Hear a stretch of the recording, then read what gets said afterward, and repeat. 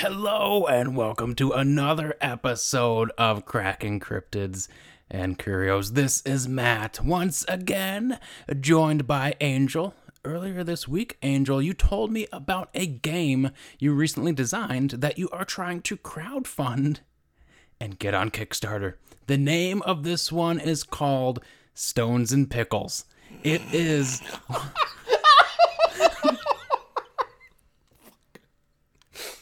It is what you refer to as a head-to-head, multi-phase card combat judging party game that has just a few simple rules, you say. Players start with several cards in their hand. 4 of them are what are considered a base card, which contains a stone or a pickle, but with some quirky thing about it.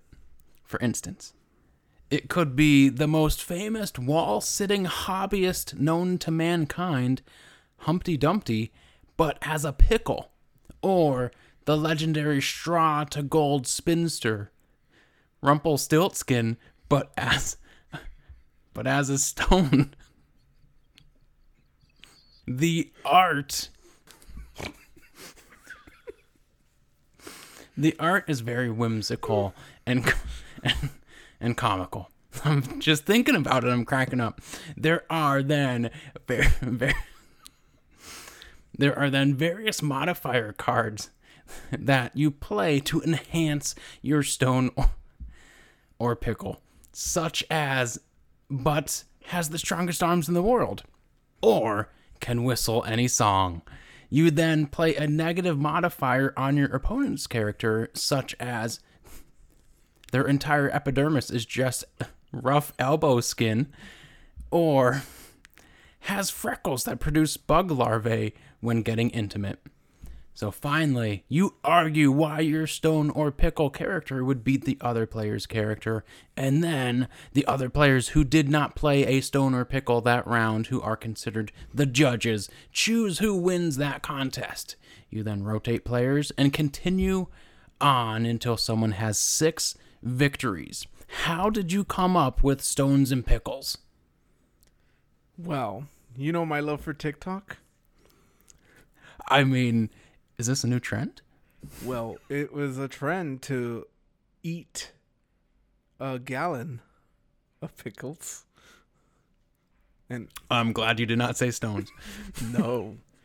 And I thought to myself, eating pickles is so last year. What if we did something different with them? And I don't know if you ever heard the term kick rocks, which means essentially get out, leave. Is that an idiom? Yes, it is. So I happened to be kicking rocks because I was annoying all of my neighbors and people that, my loved ones. So I was outside, quite literally, kicking some rocks. And then I said, that's what the idiom means. But then I said, oh, stones and pickles. How'd your mind get there? Well, I was looking down, right? And one of the stones was elongated. And it kind of had like pickles. It looked like a pickle. So it reminded you of the TikTok pickle chug challenge? It sure did. Just like the radio song reminded that dude about the Ningen. Mm-hmm. The idiot dancer or whatever it's called. Yes. And so I had to give tribute to the inspiration. So I said, okay, pickles is fine, but how do I incorporate stones in there as well? And so there you have it.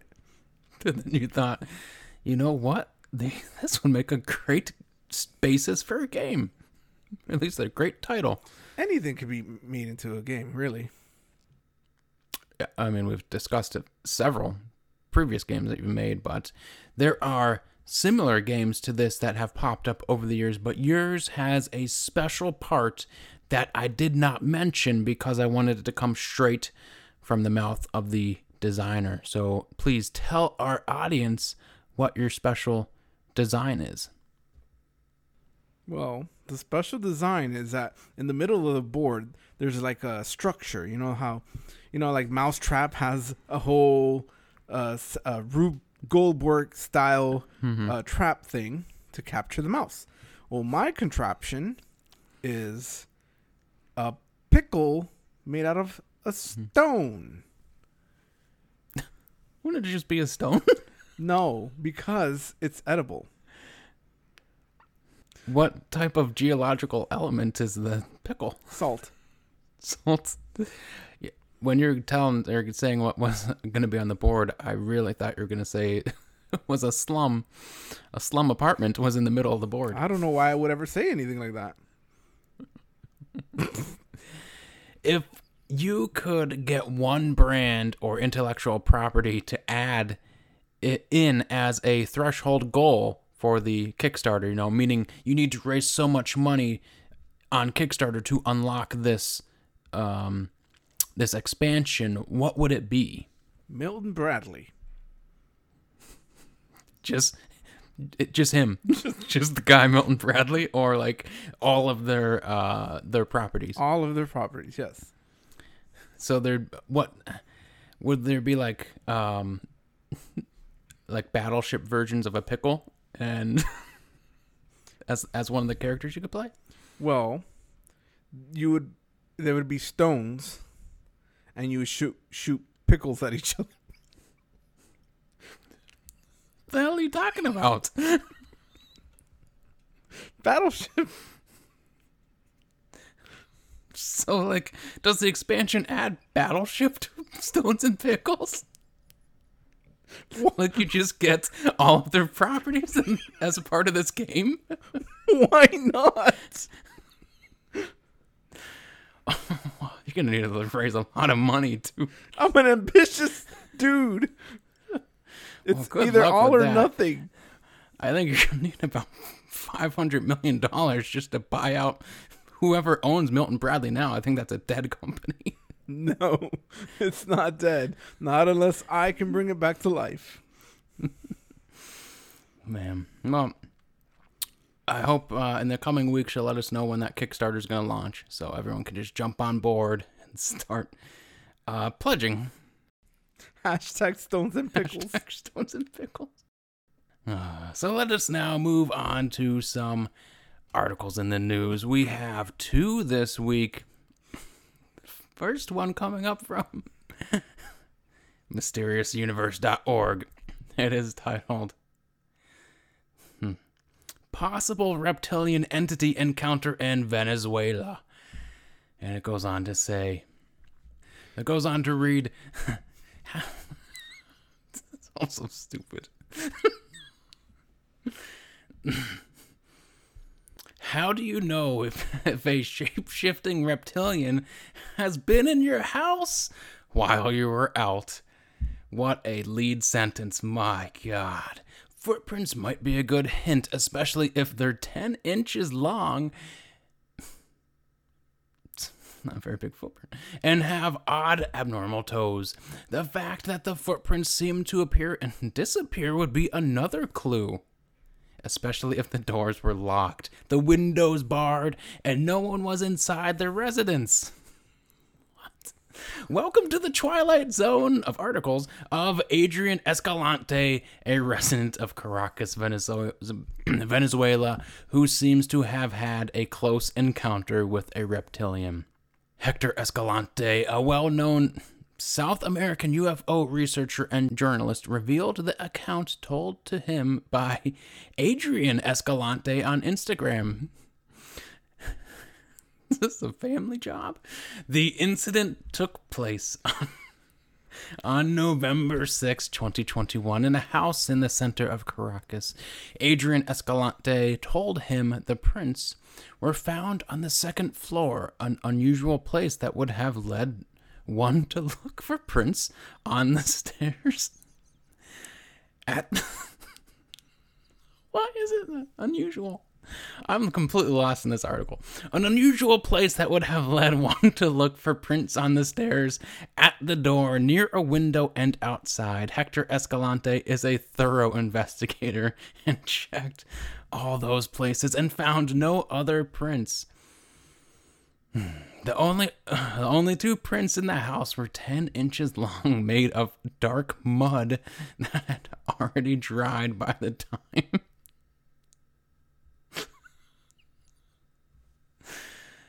that had already dried by the time he saw them. It says, did this creature... All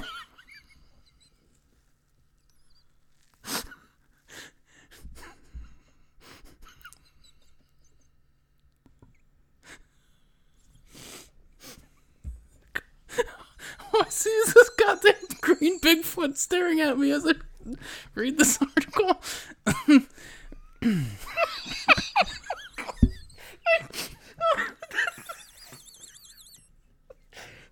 4-hour episode. I don't know what the is going on with this article. I didn't read it. I just thought, like, this one seems good. Oh no, that's why. I had to read it beforehand because this article's wild. It reads, did this creature arrive while it was raining? Venezuela has had its share of chupacabra sightings, but Hector Escalante doesn't seem to think that's what made these prints. Maybe the first person ever not suggest something didn't belong to the chupacabra. The country has a Bigfoot-like creature called the Mono Grande.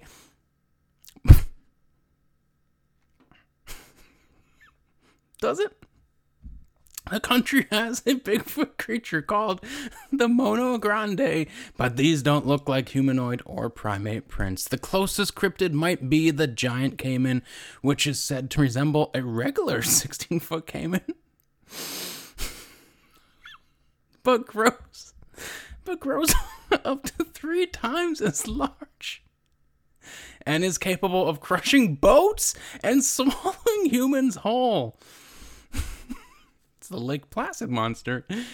A beast of that size would have left a path of destruction in a house. So that gets ruled out too. So we have the chupacabra and giant caiman ruled out. No possibility of them putting the muddy footprint on the second floor. Hector Escalante throws interdimensional entities of a reptilian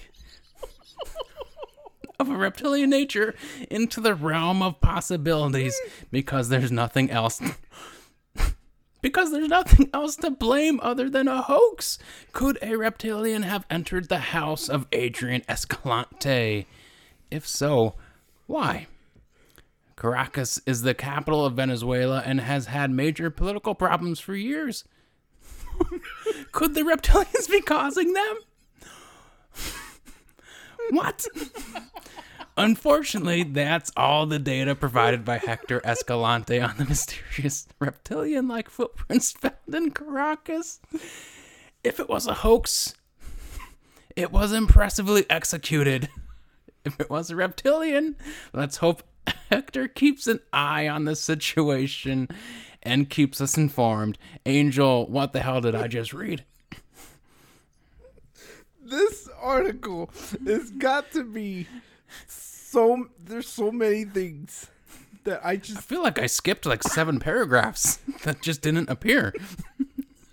I mean, I want to go back to the beginning where, aside from the how do you know if a shape-shifting reptilian has been in your house, it says footprints might be a good hint. First of all, if I find footprints inside my house, the last thing I'm going to be thinking is shape-shifting reptilian.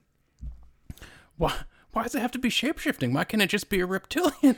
And it says it's a good hint, especially if they're 10 inches long and have... Are reptilians known for having 10-inch feet? I mean, I don't understand. That's less than half of Shaquille O'Neal's foot.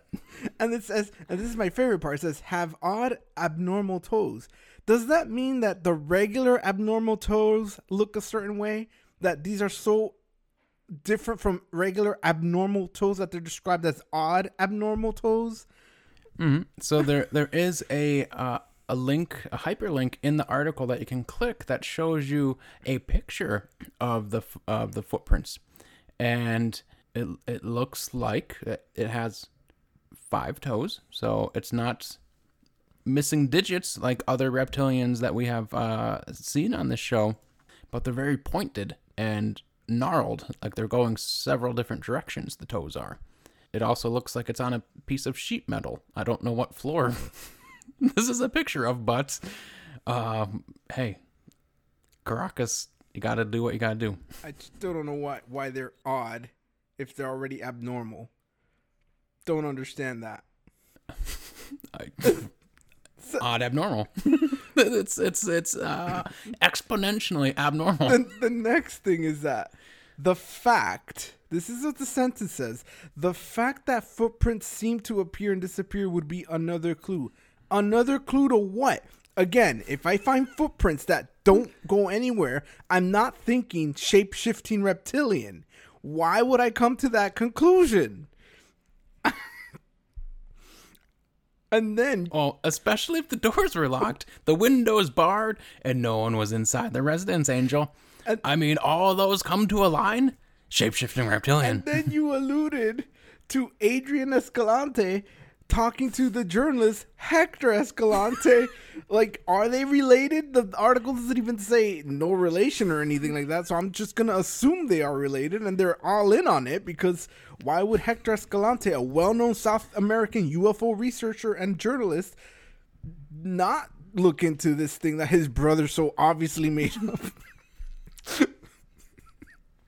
Or his son, I don't know. I think I blacked out halfway through the article. I don't have much more to add. It's the green Bigfoot picture. It's hypnotizing you, just like the skunk ape would. It was intimidating to read this article with a hulked out Bigfoot staring at me. And then, what do you make of the chupacabra reference? That's possibly it's there's no possibility this was the chupacabra. I was just gonna talk about how the article just kind of assumed, hey, South America, cryptids, gotta be chupacabra, right? So let's go ahead and rule it out. And it's like, what? Like, if I live in North America, if I say I saw a cryptid, is anyone gonna assume I saw Bigfoot? No, because they're going to expect to find out where I'm from. Like, where specifically are... So, but suddenly, I see a cryptid in South America. Oh, let's see if it's the chupacabra. Okay, sure. Let's rule it out. and then Hector seems to think that it's not the chupacabra because it looks... It doesn't even say why. It even says that it doesn't seem to think that these. But why? Like, there's no. So then it's ruled out because he doesn't think it. It goes on to explain that the footprints don't look humanoid or like primates, and we know that the chupacabra is supposed to be some sort of a weird reptilian thing, and maybe possibly dog-like. So why is it ruled out? I don't understand. And it's a shapeshifter. But beyond the fact, I looked at the footprints. I mean, they sort of do look humanoid. And they certainly don't look like an alligator. That's a one that's 3 times 16 feet. That's like crushing boats. That's like 7 Shaquille O'Neals. My favorite, though, is the interdimensional entity of a reptilian nature.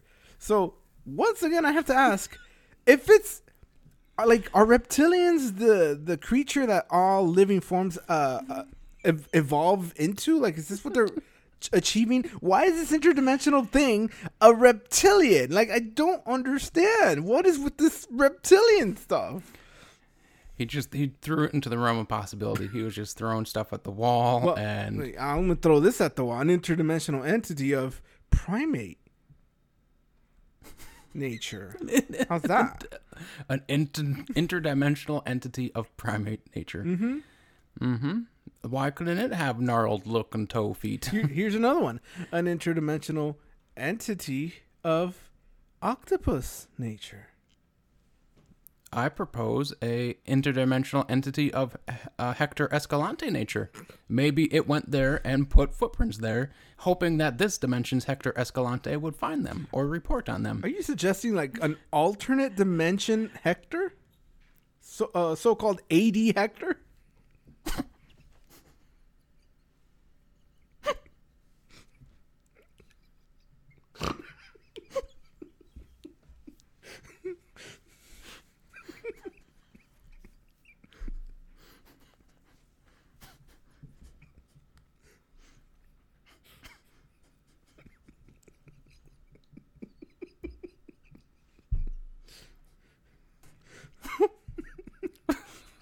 that an 80s Skinner joke?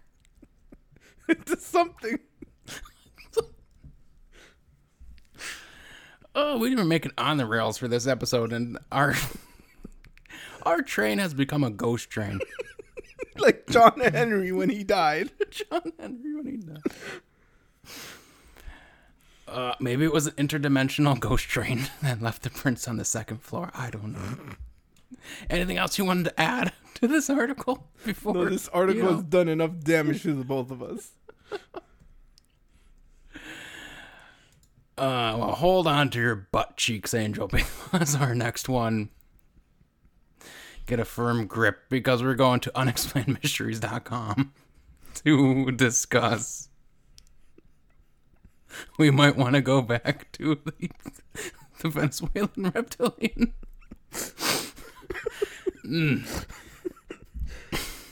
Some heavy editing for this episode. This one's titled Mysteries Revisited.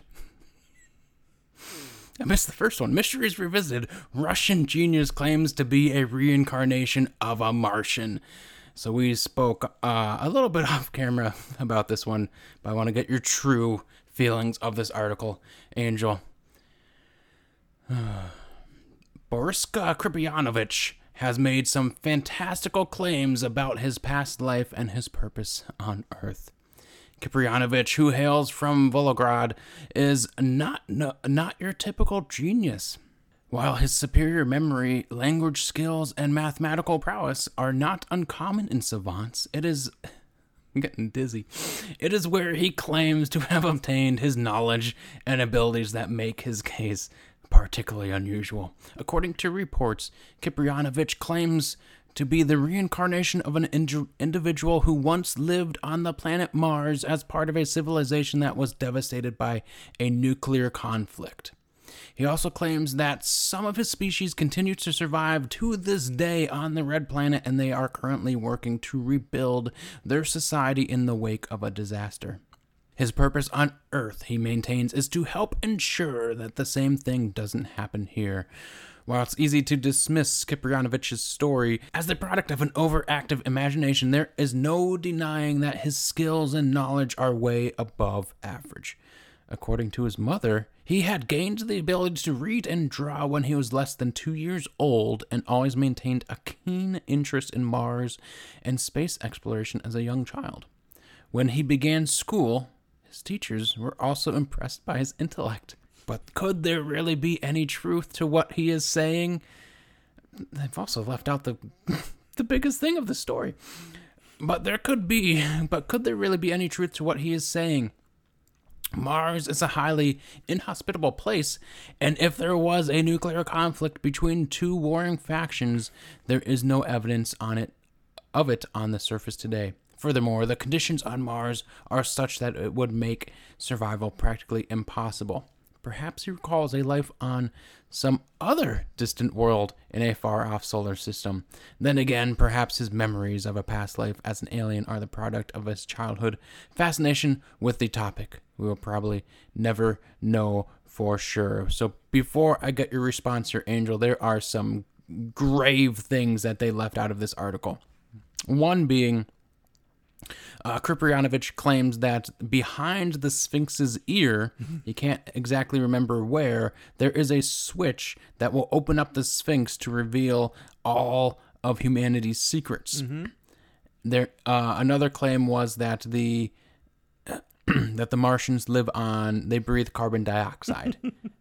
So I think that was the major things that were left out of the Unexplained Mysteries version of this story. So what are you thinking here with our boy Boriska Kiprianovich?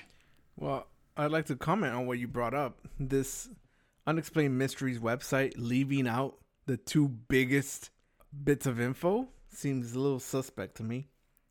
How do you not lead with the Sphinx thing? Exactly.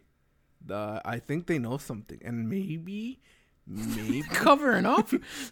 You're saying? I think maybe the Sphinx's ear has been tampered with since that article was printed.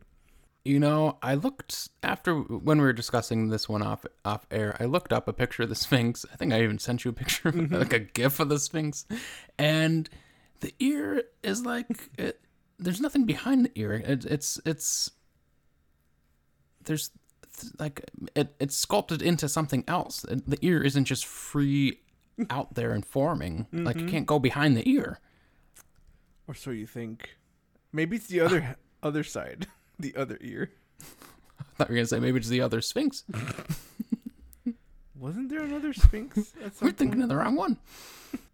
Anyway, why is it called the Sphinx then? If there's another one, I think it was like because it was the only one that was uncovered, and they're like, is this a the Sphinx versus a Sphinx scenario? It could be the Sphinxes. So, what do you make of his claims of being a? I think they also left this out: the reincarnation of the Martians who are immortal. Yes, that's right. There's so many claims that they left out. So he's a reincarnated Martian. How's immortal being be reincarnated? Is that their immortality? A good question. The other question is, why is he being reincarnated into a human? That makes him mortal, not immortal anymore. I mean, do we know that Boriska Kiprianovich isn't immortal? Do we know if he's human? Is he taking in our carbon dioxide that we put out? Is he a tree? A tree people? A man-eating tree? I don't know. I don't know the answers to this question. These questions. What I do know is that he's making these claims. And I would like to actually hear more from the people who seem to think that he's a pretty bright kid or whatever. I think he's not a kid anymore, so I don't know why they keep... Yeah, he's not. I love the sentence in there. Like, all the sentences. It's when he began school, his teachers were also impressed by his intellect. Yeah. Just imagine the teacher's like, oh, Boriska, my God, such intellect. I just imagine that they say, like, what's 2 + 2? And he raises his hand. He says 4. And they're like, very nice, Boriska. Very nice. And then he goes on to say, there's a switch behind the Sphinx's ear. All right. You can stop talking now. I am a Martian. All right. Go to the principal's office. You've done enough damage. And the kids start rising up. Release the Martian. Let him be free. Martian friend. I don't know what to make of this. Like, why? Why? Like, instead of celebrate, this guy needs, like, I don't know. I don't want to say professional help because he doesn't sound like he's nutty or anything like that. But I don't know. Like, is this news? I mean, nobody's talking about my bunker issues. That you know of. I mean, I've had many conversations with others. I have an ear out on things. So far, it's been quiet. Anything else you wanted to add about Boriska and his claims of Martian reincarnation? I do actually. If you're listening to this, I want to be a Martian. So please reincarnate me into a Martian body, Boriska, and maybe I can learn the ways of the immortals and perhaps help rebuild the Martian society that has collapsed, even though they're immortal. You say that, but at the same time, like the thought process of him being a formerly immortal Martian reincarnated into a mortal human would imply that there is now ability for a human soul to go into a future Martian, right? Because I don't see why not. There's a possibility. I mean, this could happen. We can become immortal, y'all. Martians. I do love the line that the author threw in of, perhaps he recalls a life on some other distant world in a far-off solar system. Because, you stupid fool, you're not from Mars. You could be from somewhere else, though. You're from Altair. Come on.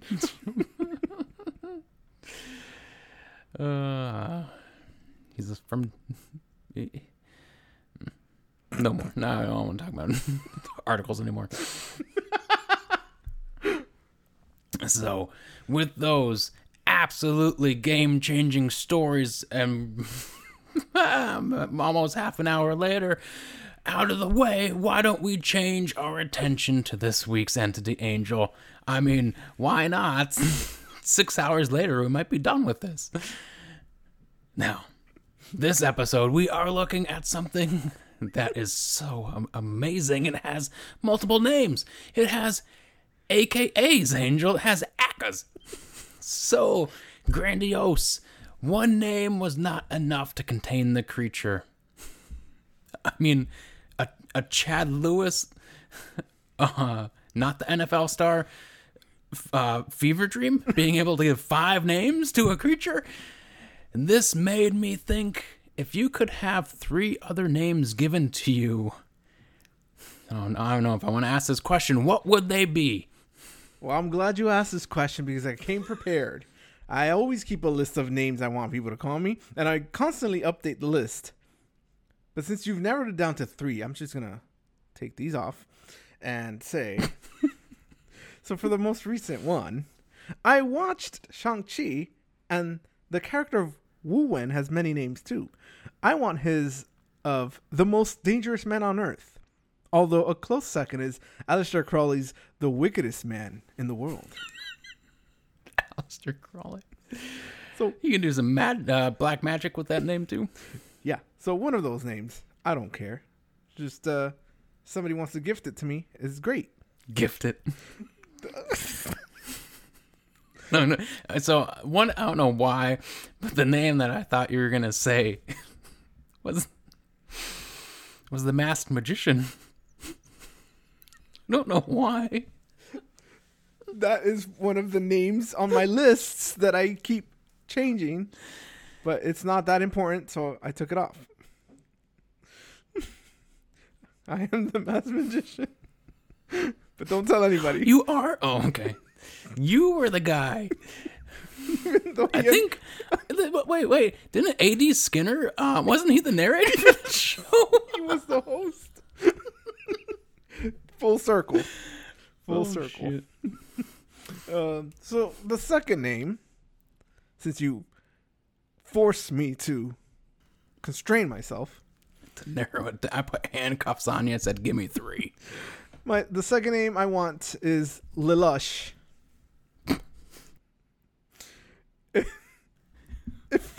If you recall, Vladislav Ivanov was the Russian man coerced onto a Chinese reality TV show, and they say to this day he remains on it. I would like to take his stage name, Lelouch. Just start singing. I mean, he was so beautiful. They forced him on the show. And he's like, please vote me off. I have the article open. and he says, he told viewers, don't love me, you'll get no results, and repeatedly pleaded with people not to vote for him. Don't love me. Oh, so very Russian of him to say that. Please don't make me go to the finals. I'm tired. He said. God, he was tired. I'm tired. I'm tired of doing the show. Please let me go home. And so I shall take his name, Lelouch. Let's get you on the Chinese singing show. And then I can be on it forever. God. So there goes that out the window of keeping a straight face. And now for the third and final name that I want given to me. Don't ask, but I used to have a nickname in high school. It was Poker. God. That evolved to Peanut. I want the next evolution to be Pickle. Just Pickle. Poker to Peanut to Pickle? Is that evolution? Did you interdimensional reptilian evolve that from Poker to Peanut to Pickle? It's to coincide with my new game. your new Kickstarter game. Oh, what a perfect coincidence that was. So myself, Angel, the number 3. I'm gonna rank them down from what I would want the lesser more than to the one I want the most. But my number 3 would be the Ghost Train. Be known as the Ghost Train. The Ghost Train. Number two, I put Angel to make people really confused. I think we can have that arranged. We can just both be Angel. And I'll ask you a question, and then I'll finish it off like I normally do with your name, and I'm like, wait, did I ask myself that? And then you answer the That's question. logical. And I answer my question. Never let you talk like normal. Number three is just an undefined symbol. I won't even describe what it is. Just think of a symbol right now, and that is what I am. So most likely, everyone listening will think of a wildly different symbol. And it is now related to me, and that can never be taken away now. It is an infinite AKA, an infinite AKA. Because if you have a memory like mine, after 20 minutes, you're going to frickin' forget what the symbol was. So then I ask, what was that symbol you attributed to me? You don't know, so you have to give me a new one. It's infinite. It just exponentially grows. What was the symbol you thought? Dragon. I'm going to ask at the end of the episode what the symbol was. We'll see if you remember.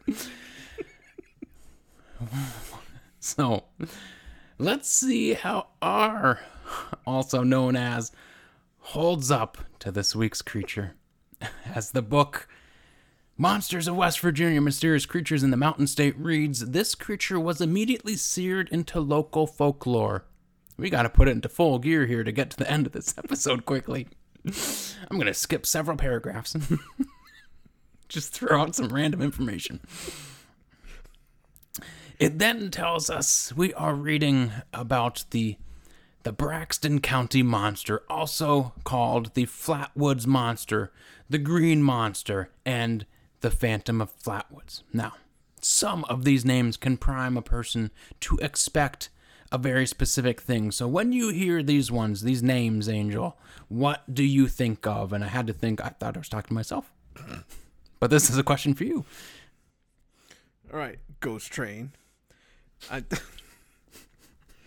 Well, so Braxton County Monster, I think, when I think of anything, the word monster, I don't really have a specific image in my head. I don't like the ones that like name the county too. I have no cognitive understanding of what the policies and economic status and what life is like in Braxton County. Population count. Like, is he like, I don't know. Like, it doesn't give me enough to go off Braxton County Monster. It doesn't tell me. I don't know what the hell state Braxton County is in. There could be multiple. And going on off of that, the Flatwoods Monster, I thought, like, I kept picturing like swamps and stuff, and then I find out Flatwoods is the name of the city, and I'm like, what? Mm-hmm. So and I think of like I think there's like a worm, like flatworms, or like. That's what I think of. Yeah, so this name goes like in the opposite direction, where it's like it gives me an image of something that's not the thing because it's still the name of the location. How about the Green Monster? Green Monster, I just think of jealousy. I mean, I think of or the Hulk. And I'm surprised you didn't say this because you love your fantasy athletes, but Fenway Park, the frickin' left field wall is called the Green Monster. Oh my God! How did I not remember that? And then the Phantom of Flatwoods. Well, I mean, it's a good name in my book, but I just think it's a ghost now. Yeah, now we got haunted Flatwoods, and it's not even woods; it's a town. Yep. So the creature, as described in the Monsters of West Virginia book, claims it was 12 feet tall with glowing eyes, and its body looked to be more of a machine, a metallic casing or suit, or perhaps a creature inside a suit. It was dark in color but seemed green to some of the witnesses, perhaps because the metallic surface reflected the green of the surrounding trees and bushes.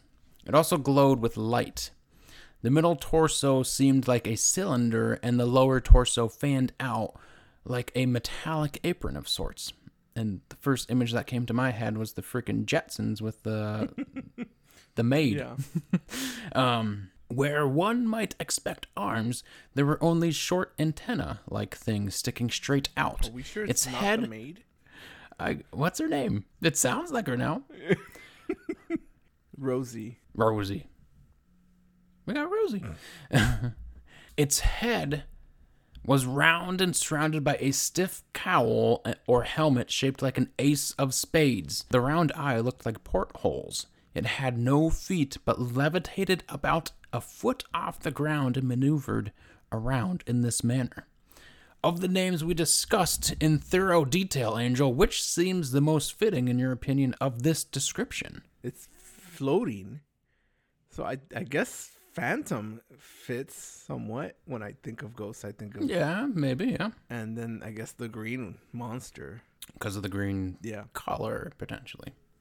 But then at the same time, it's like... It's not very descriptive. It's metallic, too. Yeah. Like the metallic monster? It's the names that were chosen aren't very... Good. You can say good. They're not very good. In an interview on the show Monster Quest, one of the eyewitnesses of the original encounter by the name of Freddie May described the creature as this. The entity smelled like old televisions that had the tubes in them burned out. That's a smell you know quite well, Angel, right? Yes it is. So what does that smell like? Like burnt out tube. I recall a story when we were younger, you'd say, "Damn it, broke another TV tube and now it smells like death in my room." And I faintly recall a time where you're just known, one of your AKAs was known as Tubes. Why were you breaking so many TVs back then? I don't know. I wasn't purposely breaking them. Okay, first of all, the TV tube would break on its own. I don't know if it just didn't like being on all the time, but I could tell the TV is dying because it would change color, and I'd have to get up and bang it at the side to fix its color again. And eventually, just hitting it so many times, I guess it just breaks. And then death smell. I like to imagine you just toss them all in the backyard to be consumed by the overgrowth of foliage back there.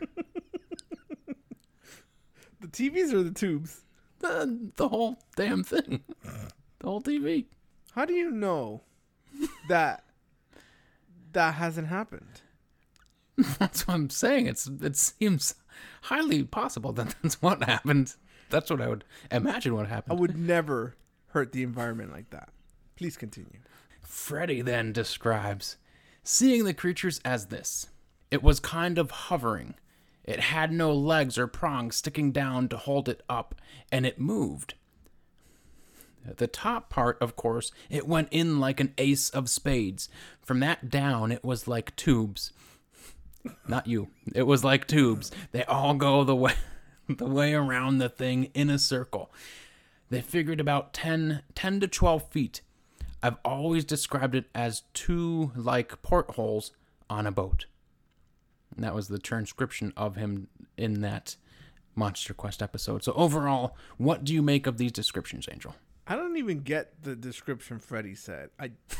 I'm trying to wrap my head around what the hell he's trying to explain, and I still don't get it. It's pretty different than the first description, isn't it? And he was there. He witnessed it. The only thing they have in common so far is that they hover. Mm-hmm. He said it was kind of hovering. and the Ace of Spades top, I guess. But then, what's with the tubes? What? I don't... Why is it always Ace of Spades? I mean, all the other cards have the same spade. Why? Answer me that, Tubes. I want to know... Pickle, whatever the hell your name is. What I want to know is why they keep using the spade as the description for it. Exactly. Yeah, I don't know. Why not a garlic bulb? Okay. It's got a garlic bulb behind it. That's worse. Come on. Come on, Tubes. I prefer the name Pickle, Mass please. magician. Stick to Pickle. Angel. So the prominent feature seems to be, as you're saying, this ace of spade or garlic bulb behind its head. So what incarnation do you think that could be that they're seeing? And if it is a helmet, can you think of any benefit of having a garlic bulb shaped helmet? I do think it's a helmet, and I thought it was obvious. It's a way to juice your oranges. Juice your You oranges? just go bloop, and then they just twist it, and then the juices run down the helmet, and then the monster can just lap it up as it reaches its mouth. What would that sound like? Any other benefits of a ace of spades shaped helmet besides juicing fruit? You can also gore someone with it, I guess. That's what I was thinking at that moment. You could hover gore somebody. Freddie May could have been hover gored. So Freddy's description on the Monster Quest show indicates some sort of tubes coming from the creature. This whole thing would have to be some sort of suit, right? Yeah, I mean, all this mention of tubes, I'm thinking like these old timey, like from the old black and white movies, the sci-fi movies, where the aliens are always depicted as having a bunch of wires and tubes for some reason. Like, there's no explanation. It's just to make it look futuristic. So that's what I'm seeing now in my head. Maybe he saw too many Species movies or something. In the 50s? Yes. We would have had a far different creature if he saw those movies then. Something like a We would have had the chupacabra. chupacabra. Yep. So with that being said, Braxton County Monster, Flatwoods Monster, Green Monster, and the Phantom of Flatwoods, I need you, Angel, to rank them from worst to best. And maybe even with reasons as to why, so we can determine with finality which name we should use going forward. Okay. So worst, I think, is Phantom of Flatwoods. That's interesting, because as we were talking, that sounded like the one that sounded the most like it. So, wow. Well, Wow. Where's Owen Wilson? Wow. wow. I looked up, if you look up Phantom in the dictionary, it says definition, a ghost. Okay. Yeah, I mean, who the hell sees Tube Man here and says ghost? Exactly. And for anyone who wants to be absolutely sure, the definition for a ghost is an apparition of a dead person which is believed to appear or become manifest to the living, typically as a nebulous image. Although this does not handle the ghost train situation. Just replace being with train. Yeah. So A nebulous train. So yeah, the thing is, this description, sure, it hovers, but that's the only thing that it has in common with so-called ghosts or phantoms. Everything else about the way this thing is described is not phantom-like. I don't buy it. Simple. No. Number 3. So the next worst, or I guess next best, is possibly Flatwoods Monster. Because that one doesn't tell me anything about what I'm looking at. It's kind of like the Van Meter Visitor. Like, just give the location and then some word. Like, that doesn't do anything. Yeah. Sorry, Chad Lewis. Not the NFL player. Then the next one after that, I think, is Green Monster. Really? Okay. Yeah, this is second best, right? Mm-hmm. Green Monster, because, it reflects its surroundings and its metallic structure, and sure, it might look green. Not. And number... Oh. Yeah, no, that's it. Yep. And number 1. Number 1, controversial as it may be, Braxton County Monster. Now, my reason for picking Braxton County Monster is because of the nickname that you're now gonna ruin it for me. So I don't know how to continue here. So let me ruin it for you, Angel. We have a late addition to the ranking. Locally, it is known to some as Braxy, seemingly a mishmash of Braxton for Braxton County and the godlike influence of the Loch Ness Monster, or Nessie, has had over the naming of creatures. So where would Braxy fall now in the top 5 names? It sounds like you're a Braxy boy. I most definitely am a Braxy boy. I want to greet this thing as, what's up, Braxy? Because that's just how I roll. I refer to Nessie as Nessie. Roll. I refer to, what is it, Champy? And if you're going to tell me the name is Braxy, I'm going to go with Braxy. Chappie was a robot. No, Champy is the one I'm thinking of. I know. I thought you said Chappie first. Wait, who's Chappie? Chappie the robot? You never saw Chappie? If I say yes, will you stop being angry at me? Saying Chappie? So with 5 different possible names, Angel, I'm very confused. But I know something that has never confused a single person since its origination, as it only goes by one name. Cotton Eye Joe's razor, the axiom that states for the Braxton County Monster, a.k.a. Flatwoods Monster, a.k.a. Green Monster, a.k.a. the Phantom of Flatwoods, a.k.a. Braxy, to come from somewhere. Therefore, the Braxton County Monster, a.k.a. the Flatwoods Monster, a.k.a. Green Monster, a.k.a. the Phantom Monster, a.k.a. Braxy, must go somewhere. So, where did the Braxton County Monster, a.k.a. Flatwoods Monster, a.k.a. Green Monster, a.k.a. the Phantom of Flatwoods, a.k.a. Braxy, come from? Last season, Angel, I think we actually went back into time to 1955's Kentucky to investigate one of the single greatest alien siege stories of all time with the Hopkinsville Goblins. That story had it all. Aliens, shotguns, well water that was so good, I am now on record as saying it could have actually been the fountain of youth from the famed pig trafficker Juan Ponce de Leon was looking for. It even had theories of a gang of escaped circus monkeys attacking a family. We never gave that theory enough credit. We just glossed over it, I think. A gang of escaped circus monkeys could have attacked a family on that night. We just ignore it completely. And they just took like 200 bullets and just kept coming. That gang was like 600 monkeys. And then they all disappeared, I guess. This time we must travel further back to the far off distant year of 1952. This time to a place that has become near and dear to your heart, Angel. West Virginia. This is our 3rd or 4th time seeing a West Virginian entity.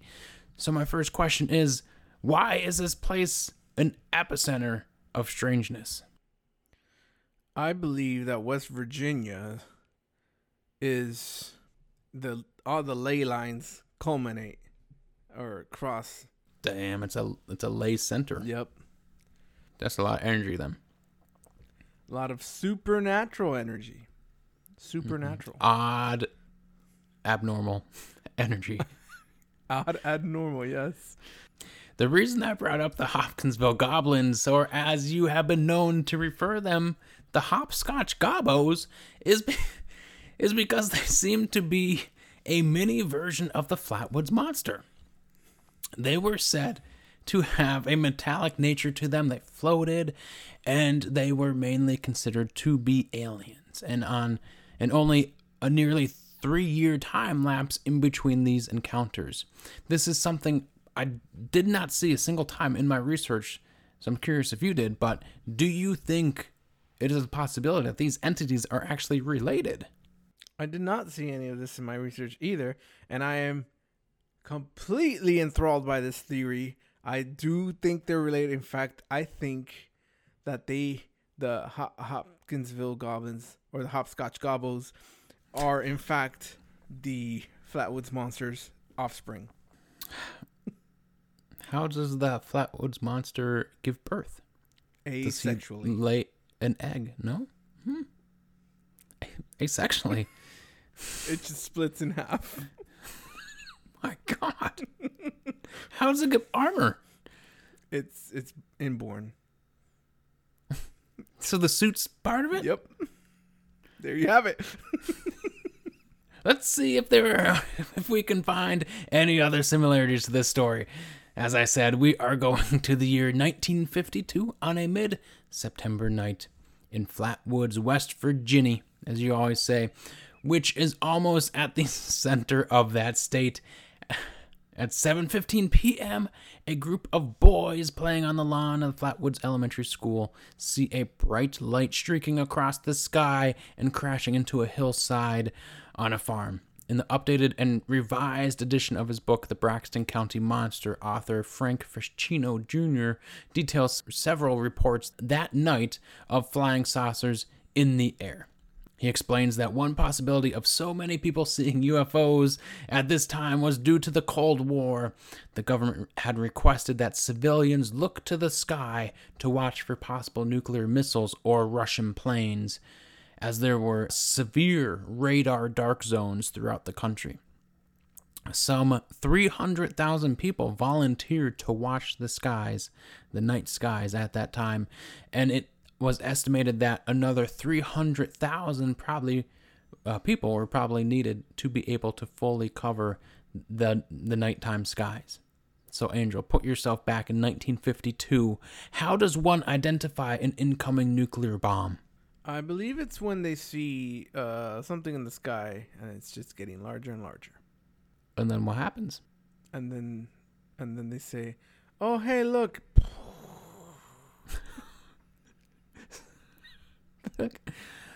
And then they say, "Oh shit." Yep.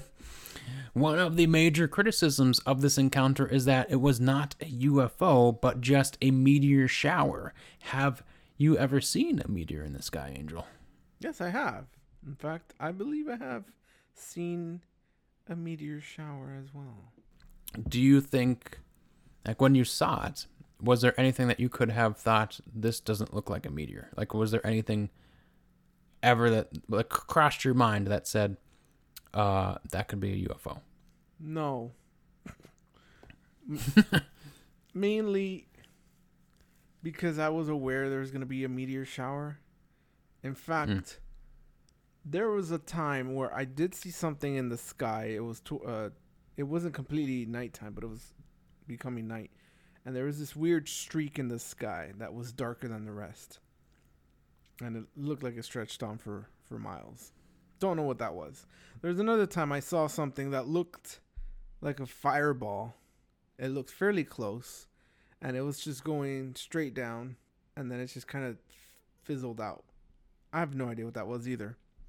But not once did I ever think UFO or anything like alien. Could have been some sort of flare. Yeah.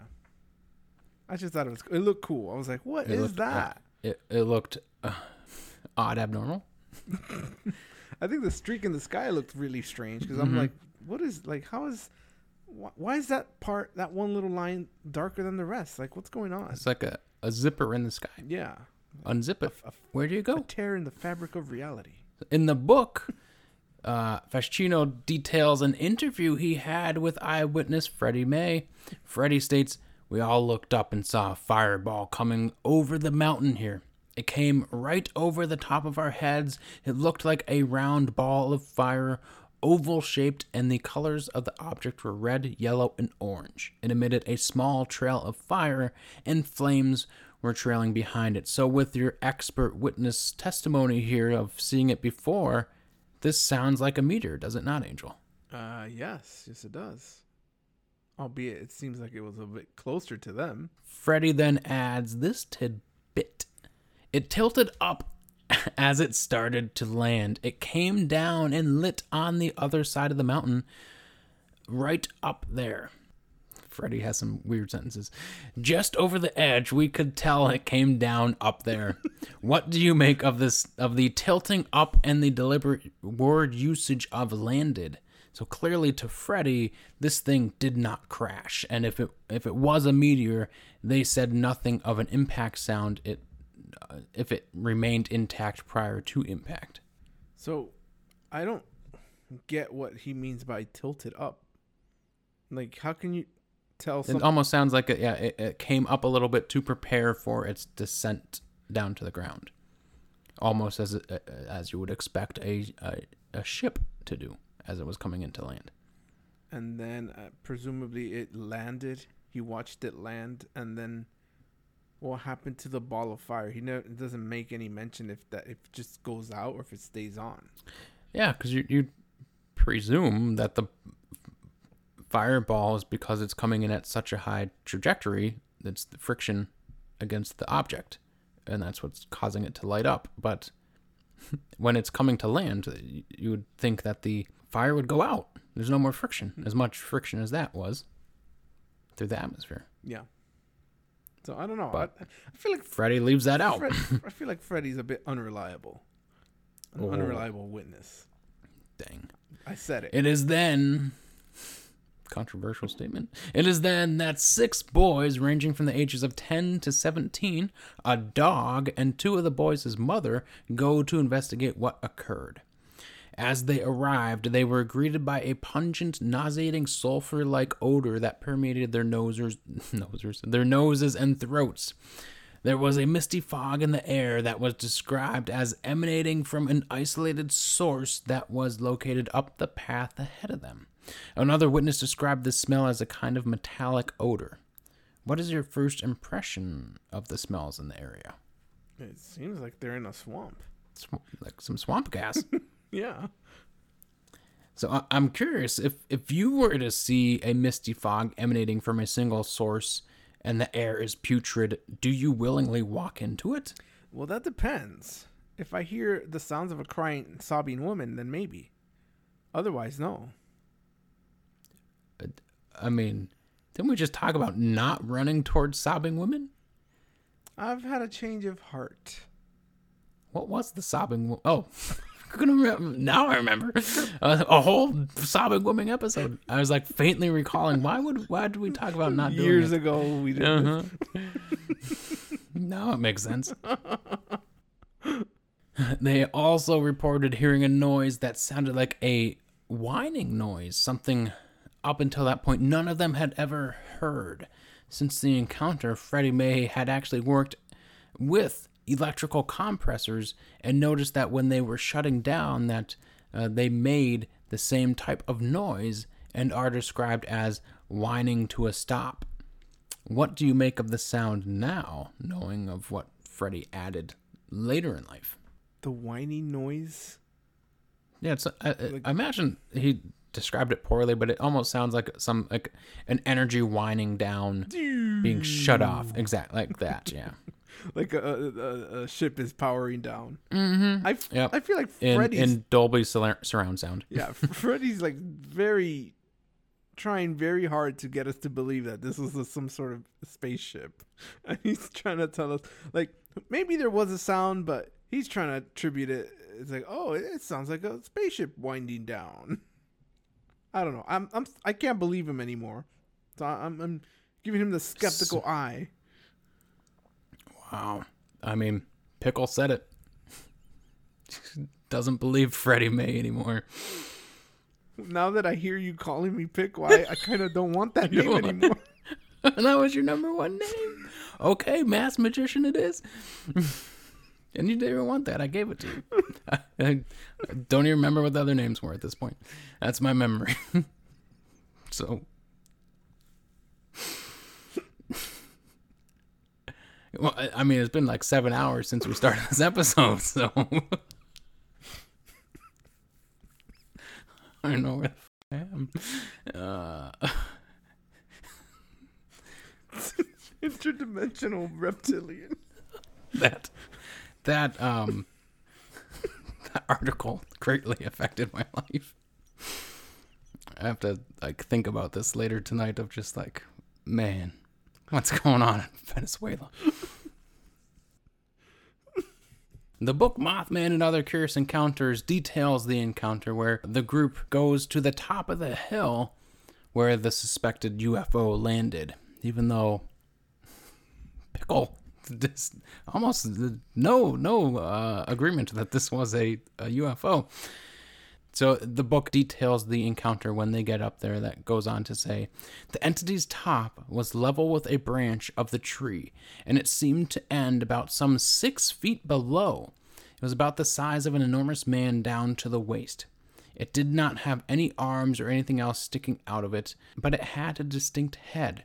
This was shaped like an ace of spades. However, this head had a large circular window in it through which they could see a darkness and 2 things like eyes, which stayed fixed and shone straight out. When further questioned about the latter, the witnesses agreed that these were the 2 objects behind a translucent panel that emitted light pale blue in color in the form of direct fixed beams about the dimensions of a standard 3-cell flashlight. Because that's always what I think of. These, they all say, were focused way above their heads and to the south, and only moved with the entity as it began to glide down. This it finally did, first toward them and then in the direction of an object which was lying pulsing in the tall grass nearby. The creature then hissed at them. One witness likened the noise to meat frying in a pan, and it even spewed a black oily substance on Kathleen May, the mother. When author Frank Fascino Jr. asked about the substance, he inquired if it burned her at all, and she stated, "No, I didn't even notice it was on my uniform until I got home." So in summary, Angel, we have strange odors, a misty fog, hissing, blinking lights in the grass, a floating 12-foot-tall entity that shoots black oil. Overall, what do you make of this encounter? It's pretty wild. This is unlike the previous descriptions. This thing now has defense mechanisms. Do you have a shapeshifter? A reptilian shapeshifter? Could be. Or it could be anything else that's also reptilian for whatever reason. Yeah, in this description, it sounded like, so there was like one panel in the helmet, like Cyclops style, that both the eyes looked at, but like the other descriptions were like multiple portholes. So each eye could look out its own porthole. Perhaps these are multiple Flatwoods creatures. And But it's all the same encounter. is it? Yeah. That's my understanding, was all one encounter. For this portion of it with the boys. Huh. So you mean to tell me that several people are describing the creature and they're saying different things? They aren't saying different things. This is where I think it's a failure of the authors of some of these books, because they actually had the boys draw what they saw, and they all drew very similar entities of just a head in front of a spade, and it had 2 eyes. None of them drew like large portholes. So I think it's a lot of just like poor authorship, or so like trying to describe the creature in different ways. I don't know. There seems to be a lot of inconsistencies through book to book, and I'm not. Again, I don't suppose if it comes from different sources of the prime source, or if it's just a misstep in authoring the retelling of the story. So it's funny that we talk about this now, because Frank Fascino Jr., I was reading his revised book, and he was stating the whole reason he had a revised book was because his publisher basically rewrote the entire book without his consent and like changed things, and it had like glaring typos and was horribly edited and things like that. And he's like, I'm never doing another book with this publisher again. But his contract required another book to be done with them, and it was like 6 pages of him explaining this. I don't know. It's a lot going on with this encounter that only took several seconds. Being scared of what was occurring, the party fled the area. One of the boys was described as fainting And a History.com article has a quote from a man named John Gibson, a high school freshman at the time, who says, "One of the boys peed his pants and that the dog ran with its tail between his legs." Is that not the most 1950s put down of these kids, Angel? Quite. How would you describe the scenario if you were in the 1950s and you heard it? What would you say of these kids? I wouldn't say they peed their pants. That's absurd. Or would you Billy Madison and pee your pants too and say that's what the cool kids do? No, I wouldn't do that either. That's absurd. I don't even know who John Gibson is. He's just a guy that History.com quoted as saying the kid peed his pants. A high school freshman at the time. There's no profession here. You don't know if you how to trust him.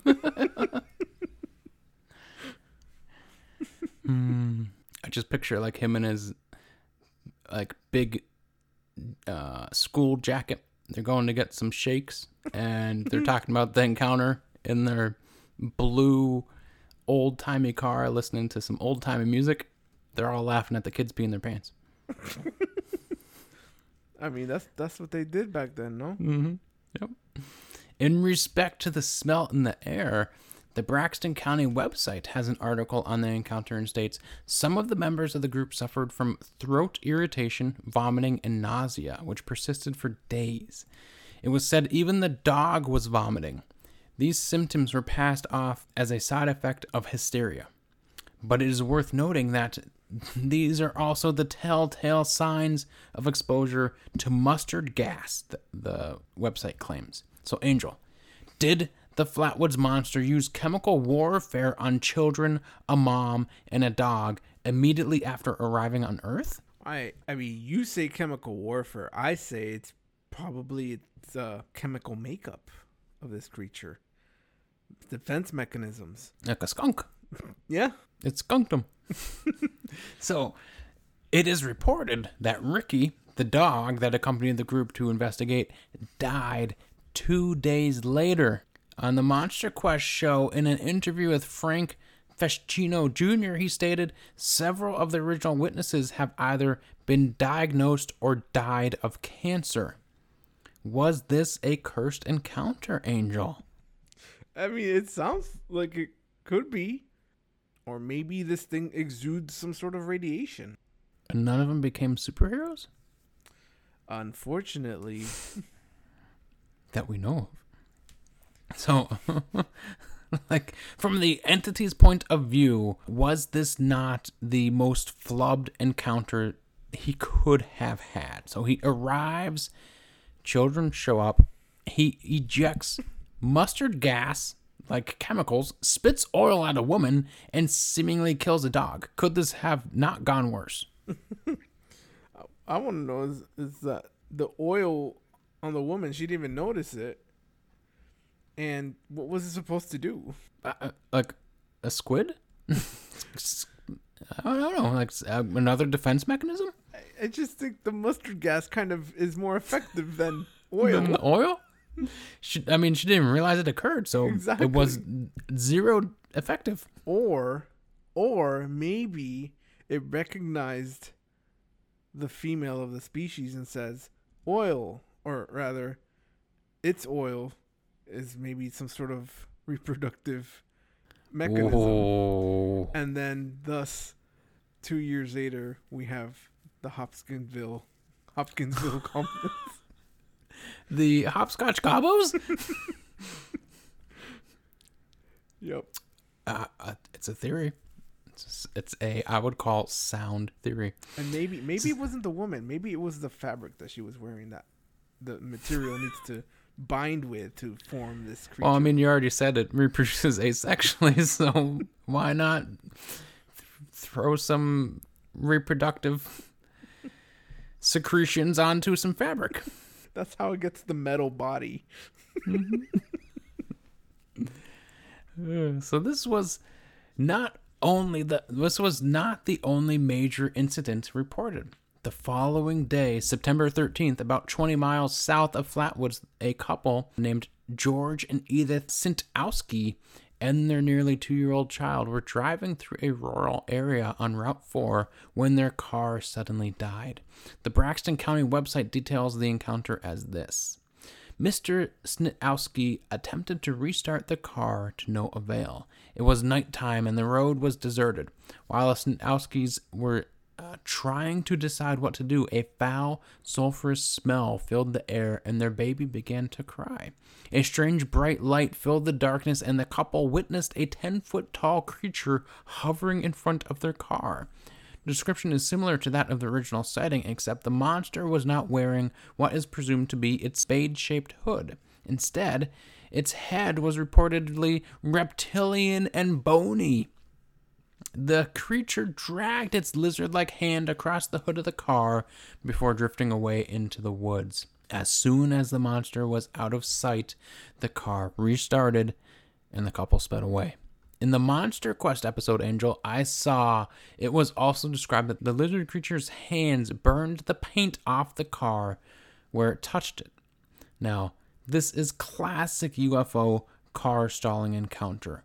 What do you make of this second encounter now? When I hear these kinds of cases, I always think I want to know if the people portrayed in this story, if they were already familiar with the first sighting.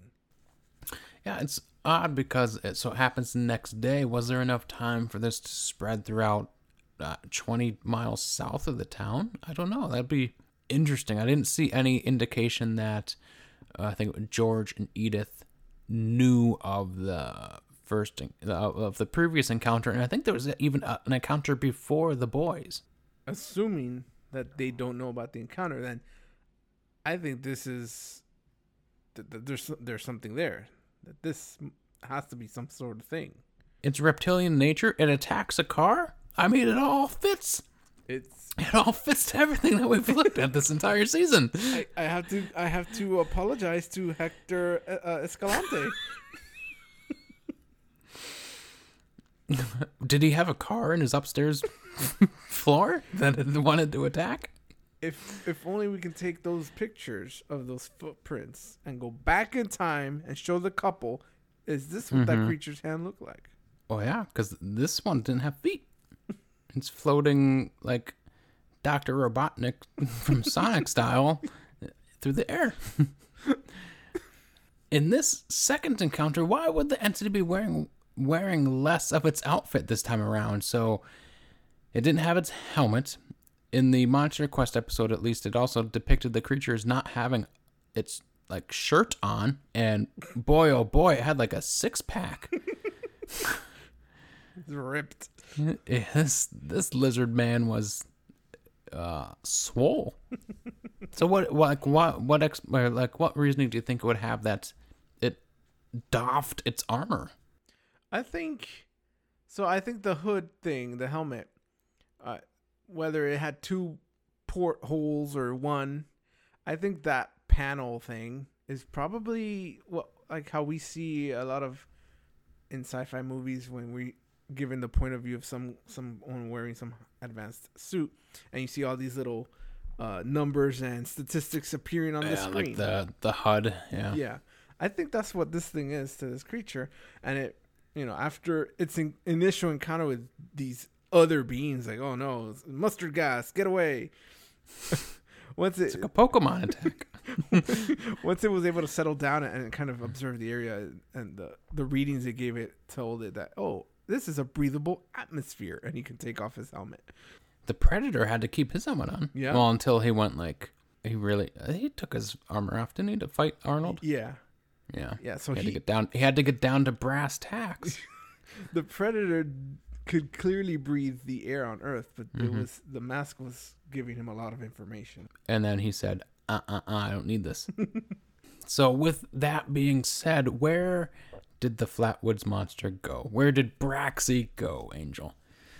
This is an interesting one, as I saw claims that this was the last of the entity ever being seen. But then I also saw other claims that it has been continued to be seen since the 50s. So I don't know what that's all about. How can something be both never seen and continued to be seen? I think we have this situation in a lot of the cryptids where maybe it's not the exact same thing, but for example, I think it was the squonk. God. Was it the squonk? I'm not sure. Or the hoogag. I think that it died and it was the last of its kind. So how could anybody... Yeah, it was a guy in Minnesota that clubbed it to death when it was in a quicksand or a swamp or some shit. Yeah, so... And yet there's still maybe talk of like sightings. So it's like, is it the last one or are there more? What's going on here? I think this is the same situation. It's like, oh, and Spring Hill Jack is another one where some people have seen him here in the That bastard's been alive for 160 years. springing over football fields. with his copper or whatever. Didn't he burn copper? Yeah. Was that? I don't think we've talked about this. Was that our first copper encounter? It might. I think it was. Yeah, we mentioned the copper with the hodag, and then Spring Hill Jack made fire breath out of copper. Okay. I mean, you would know being the masked magician. So there are a few theories out there, Pickle, to explain what in tarnation was going on for these few days in 1952. There were rumors that the federal government was investigating, which eventually turned out to be true. As part of Project Blue Book, they identified the encounter as of potential interest. Eventually, they deemed it was what has become your favorite explanation, Angel. It was an owl. How about that? This owl, I feel like this people that keep it's the same owl. It's the same owl. It's not an owl. It's owl. It's immortal. How can it be an owl? How can it not? Do people not know what owls are? We've discussed this before. Nobody knows what animals look like. Except for a dog, because the dog was with them. And then it died 2 days later. Like, we didn't really talk about that. What's going on with this dog? Oh gosh, there's so many things going on with yeah, it doesn't make sense. Do you think the owl theory is a possibility? So I think the explanation is, so the owl could have been up on top of up on a branch, and the way that the light was hitting it, it just looked like from where the owl was sitting was the head, and the foliage of the tree and overgrowth or what have you made it look like a body was hanging down from the owl. So it made it look like it was 12 feet tall, but still hovering because of the way that the foliage shadowed. So is it plausible? There was a history show that came out a few years ago based on Project Blue Book called Project Blue Book. A good name. But it was, fictionalized dramatization kind of thing. So they had to throw in stuff in there that was like, keep the drama up. So it's not really supposed to be accurate, but they did address the Flatwoods monster in an episode. I had a hard time understanding how it could be an owl, but the way when they showed it in the show in the episode, they presented how it could possibly be seen as a thing, and it was like the owl was, like you said, like it was on some tree and the branches were shaped in such a way, and then they had to shine a light in a certain way, and the guy was like, look, and then it kind of looked like the thing, and it's like, oh, okay, I guess I can see that. At the same time, I'm like, well, the people that saw this, like, why would they? It's still like you could still see that it's a bird on a tree. Like, why would they think? Yeah, they had a flashlight. I mean, they shone the light on it. I think at that point, these people, their imaginations are running wild. So the first time they see something with eyes, and they just automatically assume it's some alien thing. The other interesting thing is that I was trying to find the actual Project Blue Book files, and there's I guess they did it like in several spurts, and so it's called the Condon Committee. They released this thing called the Scientific Study of Unidentified Flying Objects, and so it's fully online. I was trying to find the Flatwoods case, but I don't know how they have it. They have a section of case studies. They don't say the location names. Mm-hmm. And so I'm just clicking randomly to see if anything like seems similar. The only thing I noticed is in every case is it reads the same, the exact same thing. Oh God. And it's like, oh, like all of these could be the Flatwoods if I wanted to just pick one.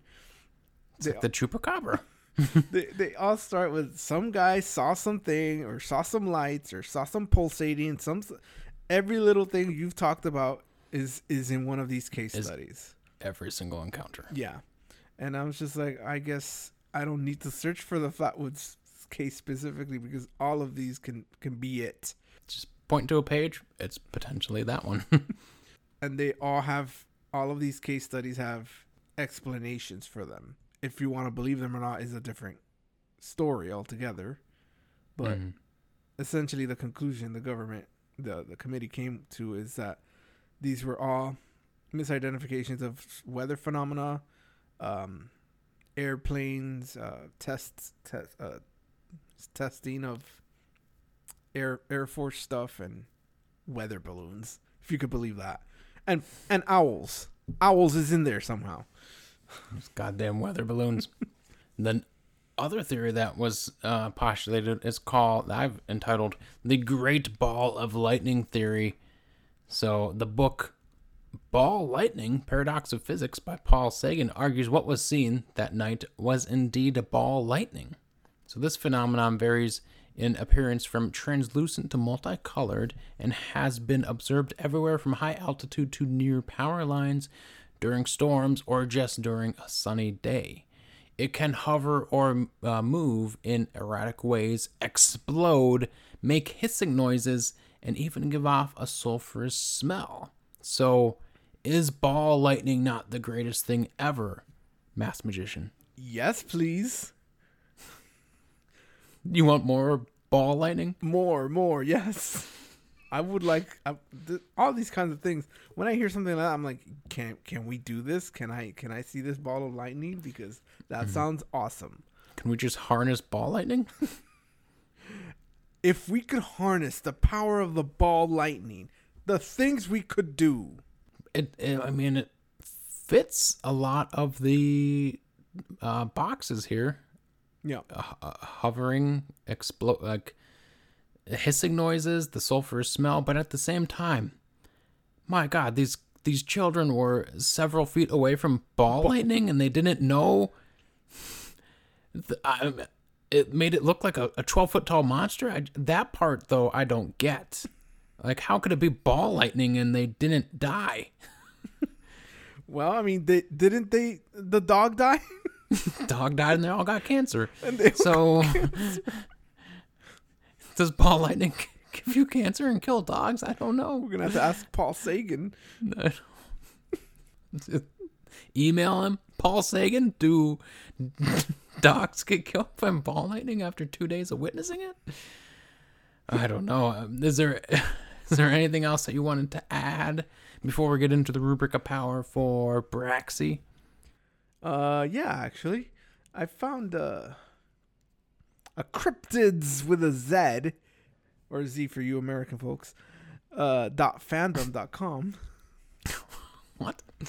Is Pickle not American? Listen, Pickle could be whatever you want him to be. Anyway, cryptids.fandom.com on the Flatwoods Monster says this about its origins, which I thought was a unique and interesting perspective. It says, the Flatwoods Monster sprung into existence soon after the Mothman began to plague the town of Point Pleasant, West Virginia.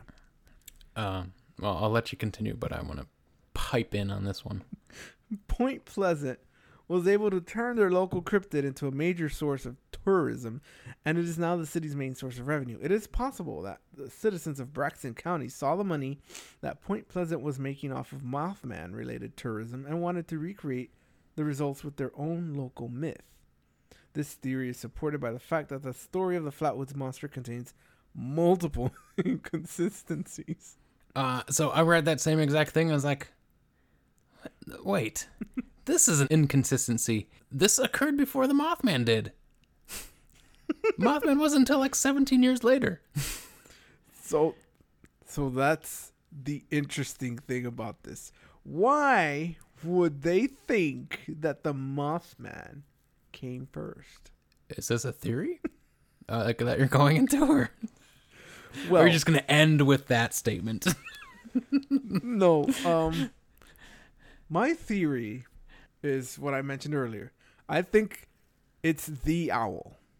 It's not an owl. It's the owl. The owl. It's not just any owl, though. It's the interdimensional owl.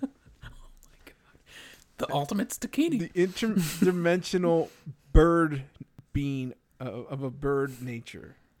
So rather than the ultimate dimension reptilian, it's the bird of that. Yes. Of what was it, Hector Escalante? Yes.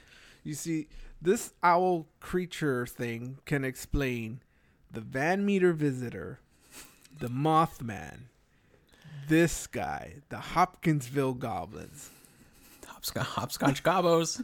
the other ones that I can't remember right now. Snallygaster, they freaking captured an owl, put it in a cage, and made people pay money to see it. There's no other explanation. We keep coming back to owls, and I thought to myself, why haven't we scrutinized this owl more? There's got to be something to this owl itself. It's not a true owl. It's why owls are known for their wisdom, because probably the people who thought that were encountering the interdimensional being, and they kind of look like an owl, and they're like, oh, wisdom. Mm-hmm. And that's the theory. You know what else owls know? What? How many licks it takes to get to the center of a Tootsie Pop. 3. What a dumb... Like, why doesn't he bite it after 1, or even not count and just bite? I never understood. He's got the jaw strength to just bite that thing apart. It could have just been a bite, and then he eats some rocks. To crush up. It needs it to digest its pickles that it eats. So how about then, Angel? Pickle. Masked magician. How about then the rubric of power for Braxy? Powers of Braxy. Hit me with the powers. So you know how I love searching for powers on this thing, and find myself on that favored website that lists the powers of the Flatwoods Monster, even though we somehow, well, in this case, it is pretty accurate to what we've talked about, except for one of them, which is enhanced supernatural speed. Don't know where that came from. There's no mention of it being faster or speedy in any. It seemed like I pictured a lot like as slow as the Hopkinsville Goblin, as the Hopscotch Gobos. Yeah. It never kind of floated away. It never seemed speedy. Yeah. Especially the second sighting story, where it's just kind of brushing past the car and putting its hands all over and burning the paint off like a jerk. What a jackass. It's like trolling the people, like burning your car. Bye. And it just hovers away slowly, menacingly. So you have to wait until your car powers back up. Yeah. Because he's like moving at the speed of a turtle to make like really piss you off. Like, God damn it. Get out of here. Scat. Yep. But the other powers listed seem, I think I agree with. Fear inducement. I mean, that should be a given for any cryptid. Jesus Christ. Did he break into your house? Some of those kids were so scared they puked, it seemed like, was the description from some of the books. Even the dog vomited, Angel. So, well, I think that the vomiting is less fear and more of the next power, radiation generation. Like, is he like shooting off gamma rays? He's shooting off all kinds of rays and getting you cancer. So stay away. He's the power of cancer. He's the worst gift giver in this dimension. I don't know why this is listed as a power, because I think it just falls under radiation generation, but it also has a sickness aura.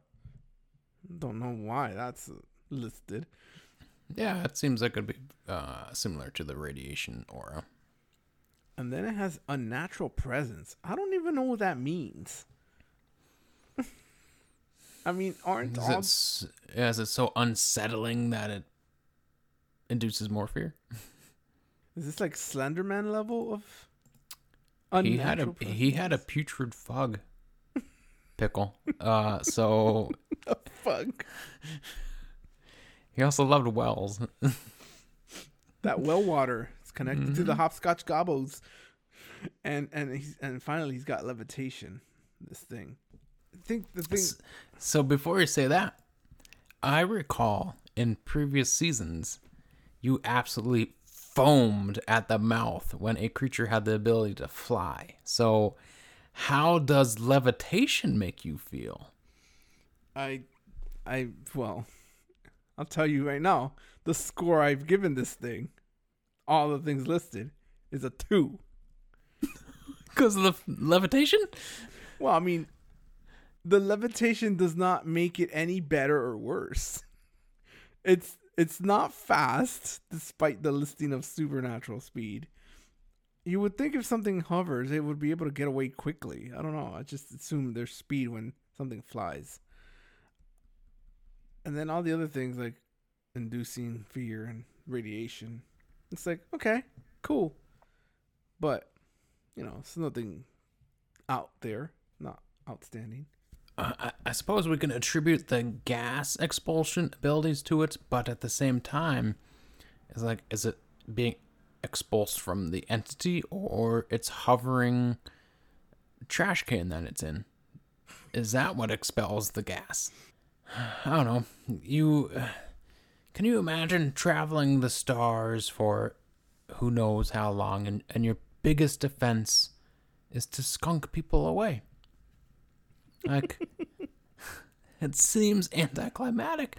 This one is, I think the powers, it's very hard because, say it has a spacesuit on, are these just really the powers of the suit? It's like, take the Flatwoods monster out of the suit. Pickle, you love the Marvel movies, so you know this. It's like Tony Stark mentoring Peter Parker, where he says, it shouldn't be the suit that makes the man. So I think eventually the specific line that he says is something to the effect of, if you're nothing without this suit, then you shouldn't have it at all. So should this entity have the suit at all? Is it allowed to have that responsibility, or is it using it poorly? I want to know, what can this thing do without the suit? Can it do anything? The frogman had a wand. This didn't. Although this one had something pulsing in the grass. Maybe he dropped his wand. So I was conflicted a little bit. I landed at a 2.75. How about the detectability of the creature? Don't know how to rate this one. It's one of those where it's like the only times we've heard of this thing is because there was at least two reported sightings. I'm having a hard time finding other sightings of this thing. Mm-hmm. I found a website that has it says other similar encounters, but I don't know if similar means they're referring to the Flatwoods monster itself. Or reptilians, apparently. And now that we know that it apparently looks like a reptile underneath this hood, is this just a class of lizard man? Mm-hmm. Yeah. Is it a lizard man? Is it a frogman? I mean, is it an iguana? Iguana with no tail? Because it's the thing's only been seen when it's been reported, though it's never been captured. I gave it a 2.5. Oh. I'm at a loss for words. Pickle. So this thing is as trash as the garbage can it levitates in. It lands on Earth, is immediately found by children, and then the next day attacks people in a car. What the hell is this thing doing? What was its grand plan? It reads like it could have been a Steven Spielberg movie in like 1981, or if we go to like 2003, it could have been a J.J. Abrams ripoff of a Steven Spielberg movie as another possibility. So I gave it in detectability a 1. How about then the lore of the creature? I thought I was going to get a bigger laugh out of my J.J. Abrams thing, but I didn't. Lore. This is one of those where the fact that there's people out there writing lore that says that this Mothman happened before the Flatwoods. Just wantonly throwing incorrect things out there into the ether.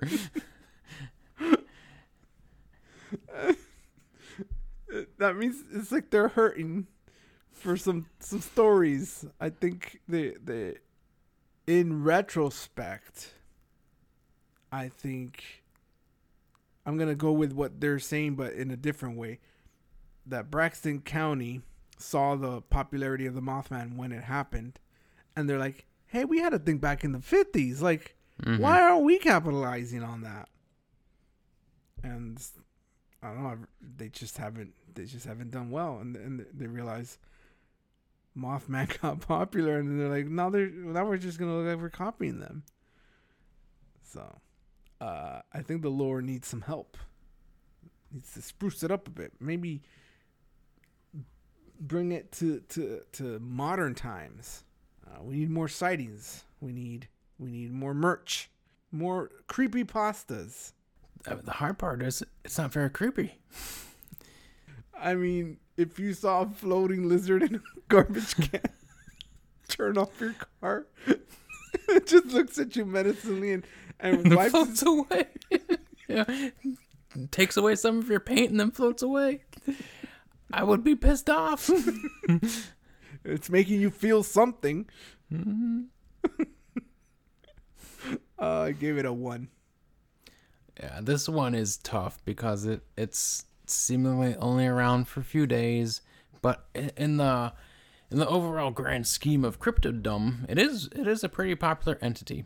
So overall, it feels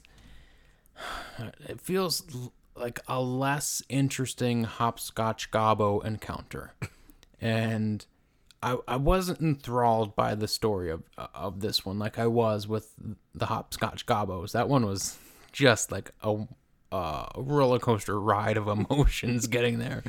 Just everything escalated so quickly. Mm-hmm. This one didn't even have any guns. You don't even know if it's impervious to bullets. Nobody wantonly shot at it for no reason. How's that happen? So I gave it, in the lore and mystique, a 2.85. How about the most controversial of all, Pickle, the cunning and intelligence of the creature? The cunning and intelligence. I don't know. This thing, it just doesn't seem to be doing anything with any rhyme or reason. It's just there, and then, somebody approached me. I'm gonna mustard gas it, and then mustard gas. Can you imagine if you did that? Someone's coming up to you. You spew mustard gas at them. You World War I them.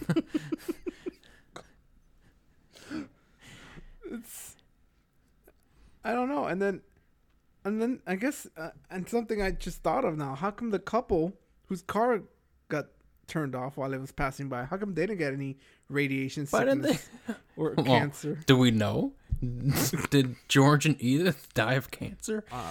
I mean, they're dead now, aren't they? So I would assume so. I mean, George and Edith, those names, they had to have been old during the encounter. So yeah, they must have died. So it must have been because of that. You can only attribute their death to that. Cursed encounter. Put it on their tombstone. Yeah, but I don't know. This thing doesn't seem particularly intelligent to me. It's just there. I give it a 1. Yeah, very, very difficult to rank this segment of it. It does nothing. It just exists. to take a phrase from you, Tubes, back from season 1, it's dog shit. However, speaking as if it is an alien and arrived on a spacecraft, I have to give it a 4 because it mastered space travel, is the way that I ended up looking at it. So regardless of the abomination of what happened when it arrived on this planet, it at least got here. So either it made the spaceship or its peoples made the spaceship. So I'm hoping that it was at least smart enough to fly it. So that's where my take on it is. Probably the widest variance that has ever occurred in our rankings, a 1 and a 4 in the same category. So how about impact on pop culture then? I think this is interesting because I considering what we talked about and how little we know about this thing, I think the popular culture influence is pretty up there in terms of video game usage. It seems a lot of video games love this thing, at least love to depict it. But before I get into the video games, I just find this funny that the officials in Flatwood erected a welcome sign which designated the town as home of the Green Monster. I feel like the Green Monster should be its official's name. Yeah. I mean, if they're calling it the Green Monster. But now we go by Braxy. Yeah, so they have like a festival. So good on them, I guess.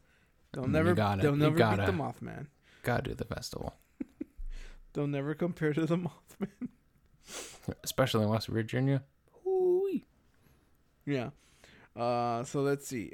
They've appeared. So the Flatwoods Monster has been appeared in games such as Fallout 76 and Everybody's Golf 4.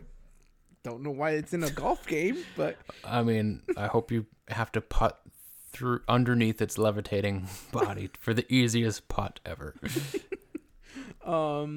It's also in Amagon, an NES game. It's Space Harrier 2, a Sega Genesis game.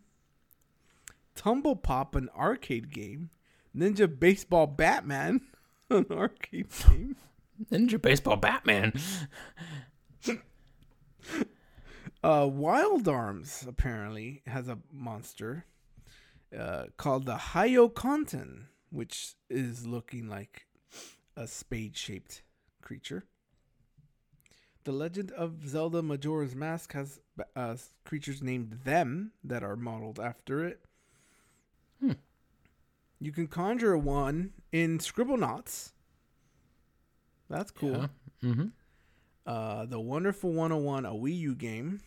Wii U. Wii U. Thought you were calling the ambulance. Tomodachi Life. I don't even know what that is, but it's a Is DS that a Wii game. U too? Oh. It's a DS game. And Flatwoods Monster and the Mothman appear in that one. Ooh. Well, just like Fallout 76, Mothman's in that one too. I believe also the Snallygaster's in that one. They went all cryptids in 76. Exciting. They have the Flatwoods Monster is the subject of a song by Argyle Goolsby and the Roving Midnight. So, Pickle. Argyle Goolsby is a horror rock artist who writes songs about horror films, the macabre, and things unknown. So his song, The Being, is written about the Flatwoods Monster. It is on their album Hallow Bodies, available at the Flatwoods Monster Museum. If you could believe that. Wow. And apparently it shows up in chapter 218 of the manga Shinraku Ikamusume. Ikamusume. Right next to the Ningen. Probably. Rides to Japan on the Ningen's back. So it's had quite an impact, especially in video games for some reason. I guess the Especially like heavily Japanese video games. yeah, definitely. I think the description of it, I think, makes for good depictions in video games for some reason. Don't know why. Because of all that, I give it a 2.5. I feel like this one is one of the most t-shirt friendly entities that we've seen so far. There are a ton of t-shirts that you can buy. If you want Braxy doing something on a t-shirt, there's one out there of Braxy doing that on the t-shirt. There are tons of just little figures and knickknacks of the Flatwoods monster that you can get, so that's kind of neat. I recall one article I read about a guy who sells figures that he made for $30 a pop, and he has sold over 1,000 of them in the past 2 years. So good for him on doing that. The entity seems to be a major economic driving factor for the town, and possibly the only economic driving factor of this town, for better or worse. And there are, of course, numerous beers named after it, especially with so many ACCAs. There's one pretty much for every ACCA. We talked about Argyle Goolsby. He's got his album at Flatwoods Monster Museum. But there's also a song by Captain Catfish, a punk band described as having an Appalachian folk music flair. They have a song called The Phantom of Flatwoods. One of the lines, Angel, is, "Oh, phantom of Flatwoods, from moon or from Mars, maybe from God, not the stars, please tell us why you fly over our trees, the end of the world, or an omen of peace." I mean, if we were still doing season 1 intros, my God, that would have been perfect.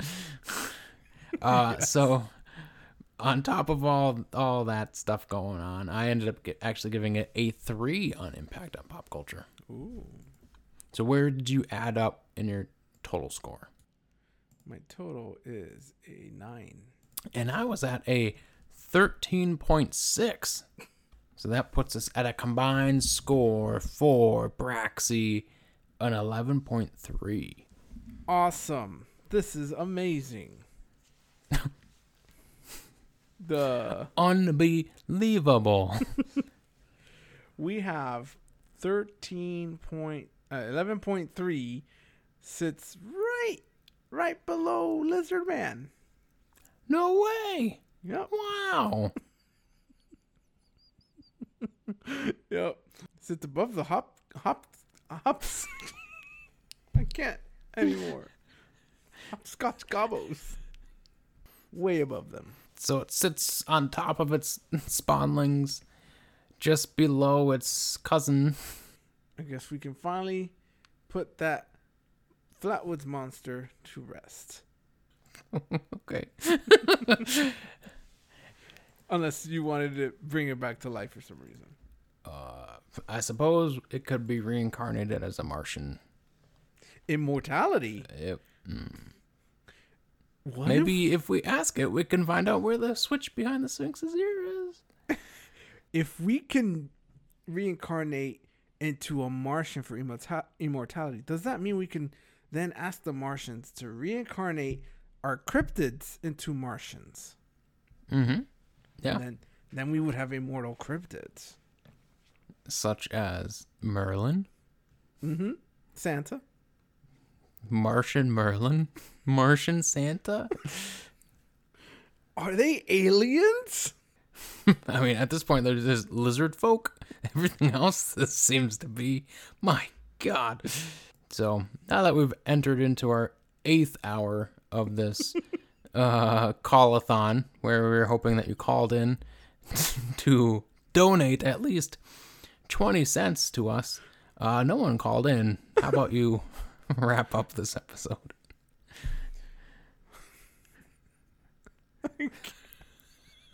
Okay, Angel, then. Wait, what? Who? Angel, that's you. That's your name. At least one of your names. I don't know. I'll go with Ghost Train. It's just less confusing.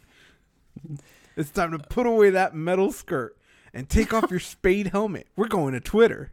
You're going to Twitter Town. Welcome to Twitter Town. Bust in the door. Catch you on the computers.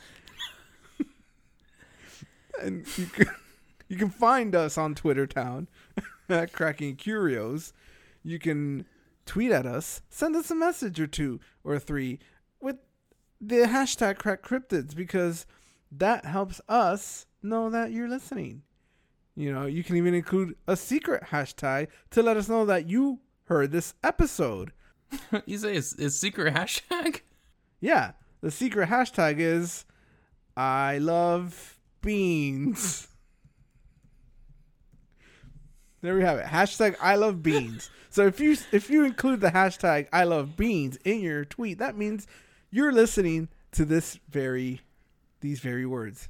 What a missed opportunity to do hashtag Stones and Pickles to cross promote your Kickstarter and the show. But that's a separate issue. I said hashtag Stones and Pickles at the beginning of the episode. If they don't include that, I don't care. But we need to know if they're listening to this very end. That's why we need to have the hashtag I love beans and hashtag #CrackCryptids. Hashtag milk chuggers. All the hashtags. Hashtag police academy. Hashtag Shack unit. Hashtag Scotch Gobos. Hashtag Craig T. Nelson. Hashtag coach. You can follow us on Instagram at Cracking Cryptids. We post things there every now and then. We'll try to be better about it. You can, or maybe not. I don't know. Emails is still a thing, possibly in this apocalyptic future. Cracking Cryptids and Curios at gmail.com. You can send some messages there. And subscribe to our podcast. I don't know. It sounds like I'm being held at gunpoint at this point. It's like the Lizard Man episode where the guy kidnapped you, put you in his van because you wanted the circus peanuts under his seats. And he said, "Explain to me, the Lizard Man. It's happening right now. I see him." So please follow us on whatever your favorite podcast platform is. We're on most of them. Don't be afraid to give us a like or two if your platform allows it. Not on YouTube. They took away dislikes. We were already banned, so at least we can't get dislikes. And as always, make sure to check underneath your beds before going to sleep, because there too can be a monster named after your location. Toodles.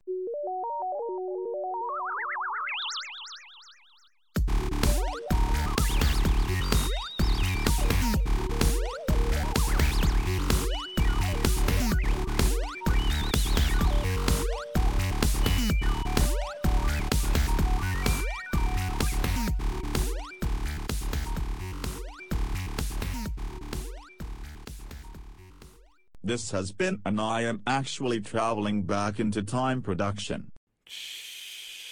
Burning your car. Bye.